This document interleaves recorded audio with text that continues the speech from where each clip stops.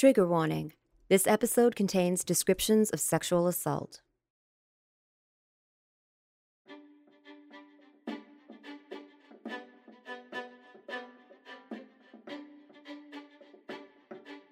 Hello, sisters and brothers, and welcome to the Solidarity Center podcast, an interview show that highlights and celebrates the individuals working for labor rights, the freedom to form unions, and democracy across the globe. I'm your host, Shauna Bader-Blau. I'm also the executive director of the Solidarity Center in Washington, D.C. We're the largest U.S.-based international worker rights organization. We empower workers to raise their voice for dignity on the job, for justice in their communities, and for greater equality in the global economy, and for one just future. Around the world, discrimination and exclusion violate the human rights of LGBTQ individuals and prevent full access to education, healthcare, and employment. Today, we're going to focus on Central America, where LGBTQ people face barriers to decent work that often results in poverty and human rights abuse. For transgender people, just being honest about one's gender identity or expression can lead to harassment, abuse, rejection from your family, and job loss. The inability to fully participate in the workforce perpetuates economic inequality, and it undermines democracy. My guest today is union activist and leader in Nicaragua, Francia Blanco, who is working with transgender domestic workers through the Nicaraguan Domestic Worker Union Federation, FETRADOMOV. Transgender domestic workers in Nicaragua report being paid less than poverty wages that are all too common across the sector, forcing people to work only for meals and a place to sleep due to lack of employment opportunities. Transgender people say they are often rejected by their families and forced to make their own living from as young as 11 years old. But the LGBTQ community in Nicaragua, estimated to be 600,000 people, is active, organized, and has achieved important legal protections, most notably the creation of an LGBTQ ombudsperson in the current government administration. Today, we're going to be learning about a Nicaraguan domestic workers union of exclusively transgender domestic workers, formed to ensure that these workers have the space and representation to advocate for their priorities, raise visibility around their key issues and concerns, and take on union leadership opportunities within the broader federation. Francia will tell us more with the help of our translator, Hasmin Rumbo.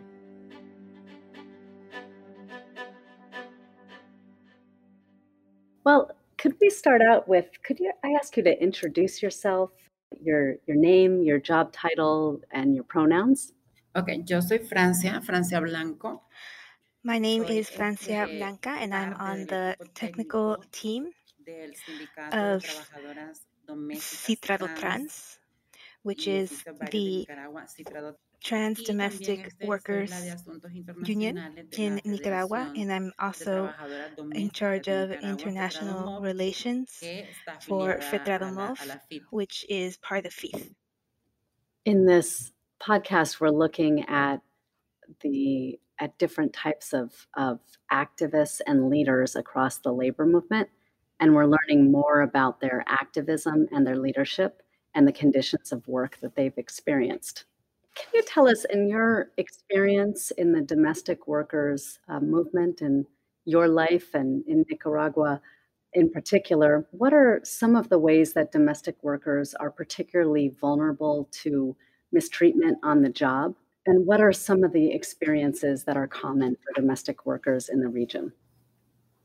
En Latinoamérica, la probabilidad de vida de las mujeres trans. I have to start by saying, when I'm telling you about my experience, that I am a trans woman in Latin America. And in Latin America, the life expectancy for a trans woman is 35 years of age. I'm 35 right now, so that means that I've reached the limit of what statistics say is the amount of time that a trans woman in Latin America is likely to live. I started working as a domestic worker at a young age. I was 17 years old, and I had migrated to a totally different country. And that's one that had a strong history of machismo, a patriarchal society. And as a trans woman, and this is in 2005, 2006, the word trans didn't even exist then as a term. And so that was even more discrimination that I was facing, especially because it wasn't my own country of origin. So you see, it was a double discrimination because of being trans and being from a different country. And being in a country as well without being registered legally. And so it was really one of the most frustrating experiences of my life to have faced what I had to face then. I spent about a year working in the home as a domestic worker, forced to work, unpaid, practically kidnapped. And after a year of that, I was able to flee and return to Nicaragua. And when I did return to Nicaragua, I did so with a stronger sense of struggle and of wanting to defend the human rights of trans women. So just to tell you, Shauna, how things were in Guatemala, besides being kidnapped, as I mentioned, they also tried to abuse me sexually. Thankfully, though, I have an angel that has been at my side and helped that not to happen. I was able to flee. I had to engage in sex work, which is something that many trans women do out of necessity and out of a lack of access of being able to do anything else. Back in Nicaragua, I decided that I wanted to study, and so I went to the Regional Institute in the West and decided that I really wanted to dedicate myself more fully to the struggle for human rights for trans women. I'm talking about a real struggle that addresses the lack of access that we face as women, and that also means a lack of access to employment. We're talking about living with less than $1 a day as trans women without having Social Security, without having minimum wage, and without having access to formal jobs. A lot of times it's domestic work, and that's domestic work with no contract, maybe not even a verbal contract, and to be exploited and to not receive fair pay for our work. A lot of trans women also don't even have basic education such that they're unable to read and write, which means that they are more likely to be exploited and end up working not even for pay, but just for food. That's how serious the situation is. And so we're talking about living in the informal sector of work without having access to the most basic things such as health care or food or housing or education, which is so very important to be able to get access to better work. Francia, when I listen to your story, I hear a really powerful and painful injustice.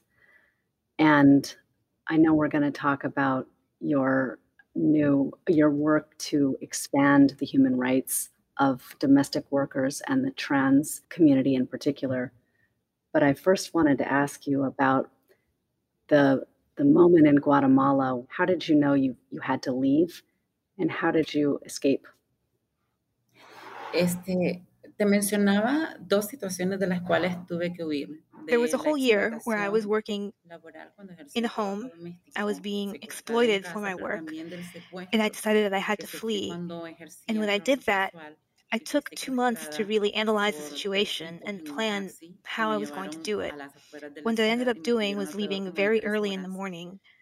The people who house I was working in ran a taqueria, taco stand, and they closed at 11 or 12 at night. So by 1 or 2 in the morning, they were asleep. And that's when I decided to flee. So I took the keys, I opened the gate, and I ran and ran and ran until I got into a highway and asked someone that I saw on the highway if they could help me out and take me to the nearest city. And they did. They took me on their motorcycle unfortunately, as a trans woman, you experience so many unfortunate things. And I thought that this person who had decided to help me was an angel. But by the time we got to our destination, what he said is that I had to have sex with him in exchange for him having taken me outside of the city. And the thing is that a lot of times trans women are really considered more objects or fetishized or considered anything but a human being that has actual real feelings. So many things happened to me when I was in Guatemala, and those things have made me strong. Those things have made me believe even more in God because I am a believer. I was able to go back to my country and study and be able to learn to do something to help other women who think that they have to risk everything to leave the country illegally and don't necessarily know what risks that implies, or even to leave legally. A lot of times they don't know what life is like in the other countries, and even within the same region they have very different cultures. So what I'm really proud of is being able to have helped found the Union of Trans Domestic Workers and Affiliated Fields, which is really very important historically. We're the first union in the world, composed entirely of trans women, to protect the rights of workers and human rights, of labor rights and human rights of trans women. And I'd really like to talk more about that. And Francia, thank you for sharing your story. And you were just starting to tell us more about Citradel Trans, why it was founded. You were talking about the real struggle for human rights for trans people and for domestic workers and what that looks like. Can you tell us more about what that real struggle looks like and about the union? De poder crear este sindicato. The thing is that most people in the trans community didn't even know that we had labor rights. We knew about this movement for HIV prevention, but it wasn't until I was working with Andrea Morales, who is the Secretary General of FETRADOMOF, which I mentioned earlier. Working with her, she was able to really give me the opportunity to create this union. And we started with 6 founding members, all trans women. But the first thing that we did in that process was to learn more about labor rights, about unions, and about rights not just on the national but also on the international level, like the Convention 189, which Nicaragua has signed and does belong to. Ellas podían reclamar y alzar su voz. Muchas habían sido despedidas por impunidad. And so what we had to learn was that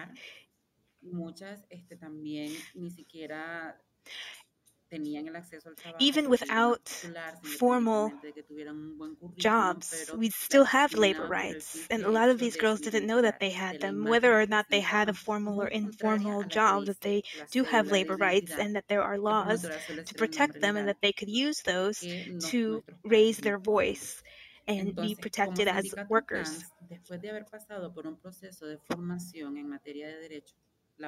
A lot of the times, we are used to not having labor protections, to being fired without cause, with impunity, for instance, or even not having access to jobs that we are qualified for and have the training for but are discriminated against because of our identity, because our names are different than the names and that come listed on our IDs.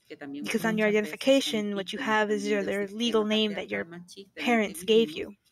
Y empezamos con el apoyo técnico de FETRADOMOF So after we went through all of these trainings, we went on the process of getting people to join and to affiliate with us, and there are now more than 300 in the union.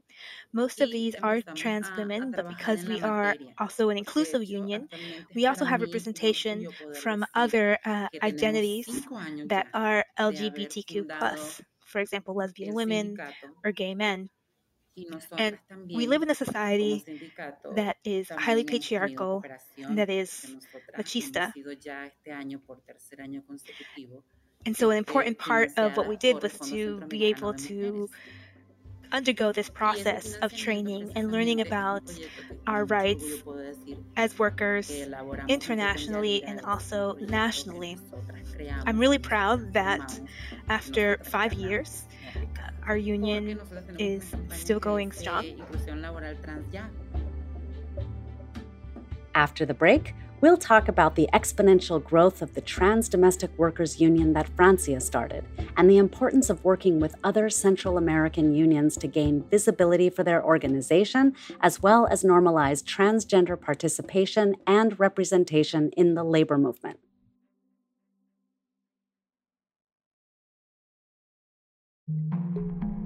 Hi there, it's Shauna again.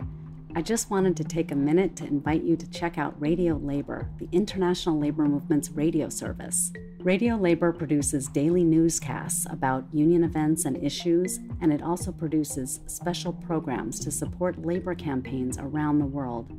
Check out Radio Labor at radiolabor.net and find out more about worker rights struggles around the world and how the movement is supporting their efforts for decent wages, fair treatment, and strong communities. Follow and subscribe at radiolabor.net.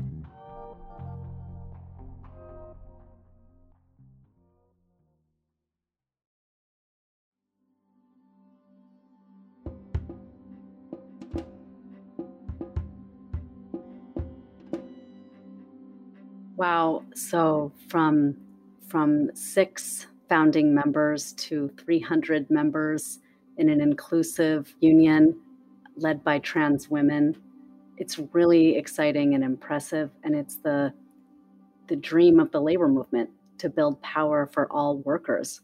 And so I really, congratulate you on that amazing achievement. You mentioned you're also involved with Fetra Domov, and I wonder if you could tell us a little bit more about why it's important for a labor union like yours to be involved with national unions and national labor structures. Sí, lo que pasa es que nosotros somos un sindicato. Well, for us as a union, trans union, it's very important for us to affiliate with unions on the national level because that affords us more protection than if we were alone, because one swallow does not summer make. We have more support when we are in greater numbers. And that is really very important for us because it's the way that we are able to gain spaces, to be able to convene and be in bigger groups and meetings and organize with the Fifth. And this really makes a big difference. And also, we are domestic workers, and most trans women see domestic work as one of the few options that they have access to. And it's one of the jobs that they have most access to. And it's domestic labor, and it's also other affiliated fields, other things like doing hairdressing, working in landscaping, gardening, and maintenance for good companies. So also, we are also domestic workers. And when we are united and affiliated with these other unions, and a lot of these are made up of cis women or heterosexual women, that's really important because then we are all one. We may have differences in identity, we may have differences of our ethnic backgrounds or our colors or our sexual orientation. In the end, we are all women and we are all part of the same struggle for the same cause. So when we affiliate with broader unions, what it does is open up spaces so that we can raise our voices and also open up spaces for other unions to be formed, because there are lots of trans women who need that. We want to be focused on something like access to work and personal growth. And even if we have jobs, to also recognize that we have rights as workers, and for the employers to recognize that we have rights as workers. So right now, we are united with other actors in the labor movement across Latin America. Yes, we are concerned with the struggle in Nicaragua, but as well, we are concerned for the approval of Convention 190. And that's important because we want to support that protection from violence and harassment in the workplace that as trans women we are always facing every day. And so a la ratificación del convenio 190, porque para nosotras este convenio es importante, porque habla acerca de la erradicación de la violencia. It's an important tool then. Convention 190 would be an important tool to make sure that we have laws in our country that can protect us from that sort of violence and harassment in the workplace that a lot of domestic worker women face working in homes that often are unrecognized as a workplace. Wow, thank you for that. I'm really interested to hear, with the growth of your union and your outreach across borders and internationally, as you're affiliated with the International Domestic Workers Federation, or the FIP. I'm curious to know more about what improvements you are starting to see in the working lives of trans domestic workers. Bueno, a pesar de que la historia es rica, sabemos de que los resultados. So even though it is a very rich story that I'm sharing, we all know that sometimes results can be slow to appear. They can happen bit by bit, but we're always training up more of our members to not only learn more themselves, but to also find more women in the community who want to be part of this process. And it's an ongoing process because we know that we live in a globalized world and things are always changing. So this isn't something that can stop. We have to always be moving with it. What we want to make sure is that all of these women are able to be trained to learn what their rights are and also to defend themselves, and at the same time to be able to support others who might need that same support to defend their rights. And of course, we are focused on the ratification of Convention 190. And in fact, right now what we're seeing is a boom of worker rights activity, even within organizations who haven't really been focused on that in the past. And they do seek us out as well because they want that kind of training that we can provide with quality and with warmth. And even though we are 300 strong, we know that there are many other women out there, many of whom belong to other organizations, and we also want them to know what their rights are and that our union exists. We also, right now, are in Nicaragua representing the network of Latin American and Caribbean trans women, or Red Latras, and working on campaigns as well to have as they have in Argentina, a standard to have a minimum representation of trans workers. That's something that we don't have in Nicaragua. We'd like to have that. And in fact, in Nicaragua, we also don't have a law that protects people because of their gender identity. And that's something that can really limit our growth as trans women. So we do offer this visibility, and that's something that we have.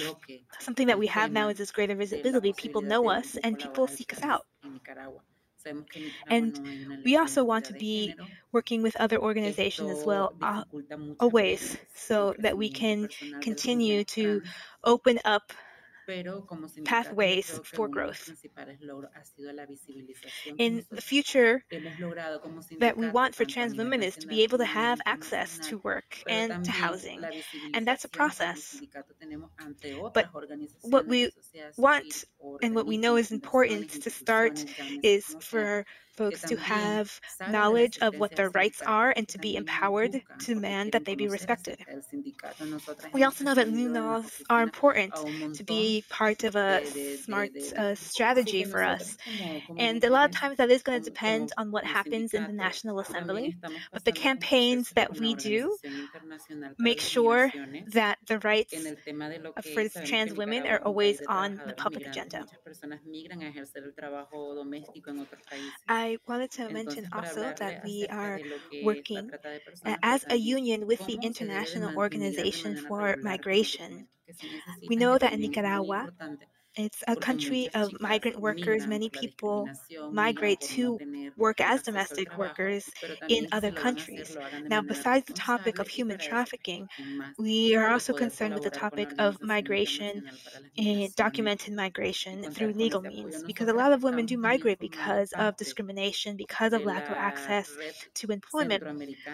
But what we want to encourage is being able to do that through the normal channels, and who better than to partner with than these International Organization for Migrants. Also, I wanted to mention our work with the Central American Network for Justice for LGBT workers, and that is a network of 3 countries, Guatemala, El Salvador, and Nicaragua.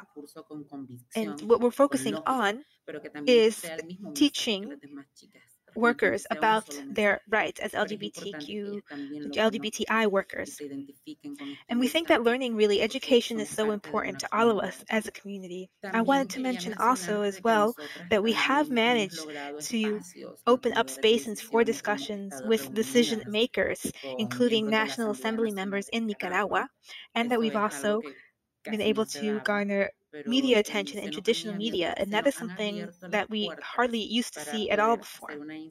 Francia, I wanted to deeply appreciate your leadership. I want to thank you for sharing the vision of a better world for trans women and for all domestic workers with us. I'm really proud to have had the chance to hear about and be a part of this story with you. Thank you for your leadership. It's a pleasure. Estamos en la lucha. Here we are in the struggle. For me, Francia's story really demonstrates the full scope of what a labor movement can stand for and the many ways unions support worker rights. Because worker rights are human rights. Working at the intersection of labor, gender, and identity, Francia's goals don't end with challenging the status quo for domestic workers to improve wages and working conditions. She's exploring and even exploding deeply held cultural beliefs about masculine and feminine roles in society and the value of the transgender community in Nicaragua and other Central American countries she works in. As Francia says, this is a marathon, not a sprint. Gains can be incremental and governments can be slow to respond to the needs of their citizens, especially those in communities that have been historically marginalized or consistently denied a seat at the table. Francia's success over the past 5 years and the partnerships she's created with established unions outside of the trans domestic worker community shows us how unions are powerful places where workers confront and address all inequalities, all barriers standing between them and full workplace dignity. Thanks again to Francia for the work she is doing in Nicaragua, so vital and so inspiring. And special thanks to our translator, Hasmin Rumbo. And thanks to you for listening. Don't forget to subscribe to the Solidarity Center podcast on Apple Podcasts or wherever you find your shows, and learn more about the Solidarity Center at solidaritycenter.org and through our social media on Facebook, Twitter, and Instagram. Tune in next week as we talk to Adriana Paz, the Latin America Regional Coordinator for International Domestic Workers Federation, about organizing domestic workers, many of whom are women of color and from indigenous communities, during a pandemic. This podcast is a production of TheStoryProducer.com with executive producer Tyler Green and producer and engineer Adam Yaffe. The Solidarity Center podcast is a member of the Labor Radio Podcast Network. And special thanks to the staff of the Solidarity Center who assisted with this podcast. In more than 60 countries around the world, we work to ensure a righteous future for workers. Dignity, freedom, equality, and justice. And a shout out to Pride at Work, aligned with the U.S. labor movement that represents LGBTQ union members in the United States. Check them out at prideatwork.org. For the Solidarity Center podcast, I'm Shauna Bader-Blau. Thanks for listening.